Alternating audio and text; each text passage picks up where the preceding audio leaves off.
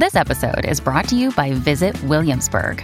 In Williamsburg, Virginia, there's never too much of a good thing. Whether you're a foodie, a golfer, a history buff, a shopaholic, an outdoor enthusiast, or a thrill seeker, you'll find what you came for here and more.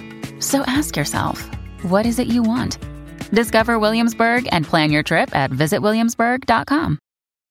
When you need mealtime inspiration, it's worth shopping Kroger, where you'll find over 30,000 mouth-watering choices that excite your inner foodie. And no matter what tasty choice you make, you'll enjoy our everyday low prices, plus extra ways to save, like digital coupons worth over $600 each week. You can also save up to $1 off per gallon at the pump with fuel points. More savings and more inspiring flavors make shopping Kroger worth it every time. Kroger, fresh for everyone. Fuel restrictions apply. Hello, everybody, and welcome to another Q&A edition of Optimal Relationships Daily, episode 1035, with me, your host, Greg Audino, and I'm usually both your host and narrator as we narrate from great relationship-oriented articles on the other days of the week, but on Saturdays, I use my background as an advice columnist and a certified life coach to answer some questions that the listeners have about their relationships. These questions are pulled from Optimal Living Advice, another show in the network that I host, and this can be a great way of seeing how we can put to practice some of the relationship tools and tactics we learn about in posts that we've been sharing here on ORD for several years now. Now, for today's question that we'll be looking at, it's all about long-distance relationships, how to plan for them, thrive in them, especially when we don't like the city that our partner lives in. So, let's see what this asker has on their mind, try to help them out, and optimize your life. I've been dating my boyfriend for almost 3 years, and we have been doing the long-distance thing since day one. He bought a house a few months ago and wants me to move in with him. I don't want to. I haven't directly told him this yet, but I have made it clear how much I dislike it there. I tell him I can't identify with the area at all, and I've given it the old college try more than enough times. I'm really unsure on what to do next because I love him so much. At first, I toggled with the idea about moving, and I also told him many times I would consider it more if I felt more of a serious commitment, but now that it's been over 3 years, I've made the personal decision that I cannot give up my happiness. I'd be leaving some place I love for some place I really, really, really dislike. 3 reallys. Yeah, we're definitely going to have to do something about that.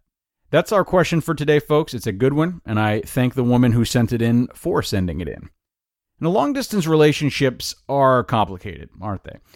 In a way, their complication can be a good thing because the extra stress, if you will, that's put on the relationship can sort of flush out problems faster and make couples confront things in a way that might be easier to patch up if they saw each other on a daily basis, and those problems were regularly blanketed with things like, I don't know, probably makeup.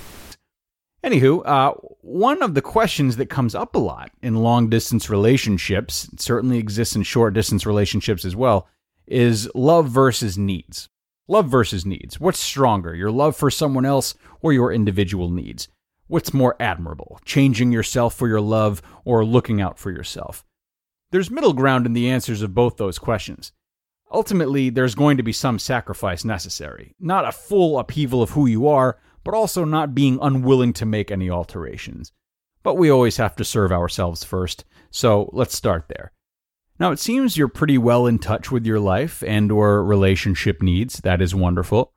What I want you to do is go a step further, however, and divide your needs into negotiable and non-negotiable. Pro tip, the more non-negotiable needs you have, the harder it's going to be for you to compromise when necessary. Try to keep your non-negotiables around 3 and probably no more than 5 unless there are really extenuating circumstances. An example of an extenuating circumstance, by the way, might be domestic violence. For example, something that is rare enough and serious enough that you might not initially consider it as a need as much as you would someone's religion or education or something along those lines. Your non-negotiables should theoretically be needs that are so crucial for your happiness as an individual that they outweigh the power of your partner. I know that doesn't sound romantic, but you all have to stick with me on this one. So right now, you need to decide if not living where your boyfriend lives is one of your non-negotiable needs in this relationship. Plain and simple, if it's a negotiable need and it's not as important as some other attributes, you might have to flex on it to make this work, especially if you living there is one of his non-negotiables. However, if you find this to be a non-negotiable need of yours, then the relationship is not going to work if you do end up moving in with him or if he's unwilling to compromise. It's not going to work. Either way, we both know that you need to directly tell him this, as you said that you've not done yet. Not only do you need to tell him what you've told me, but you need to tell him whether this need of yours is negotiable or non-negotiable. And you also need to talk to him about his needs. You need to ask him about his needs. Once both of your needs are laid out on the table and you've gotten over what are probably going to be a few surprises on both ends, that is when you can have a healthy, honest dialogue about where the relationship goes from there. And frankly, at 3 years in, a plan is going to be necessary. Long-distance relationships always operate best when there is some kind of plan for the future, no matter how or when that plan might come to fruition. When we're unable to see our partners for extended periods of time, the feelings of uncertainty and the feelings of a lack of progress will escalate much faster, leaving both parties in their heads and distracted from one another's company. For obvious reasons, it's easier to get away with this in the beginning, but after 3 years, we all start to wonder what's going to come of this.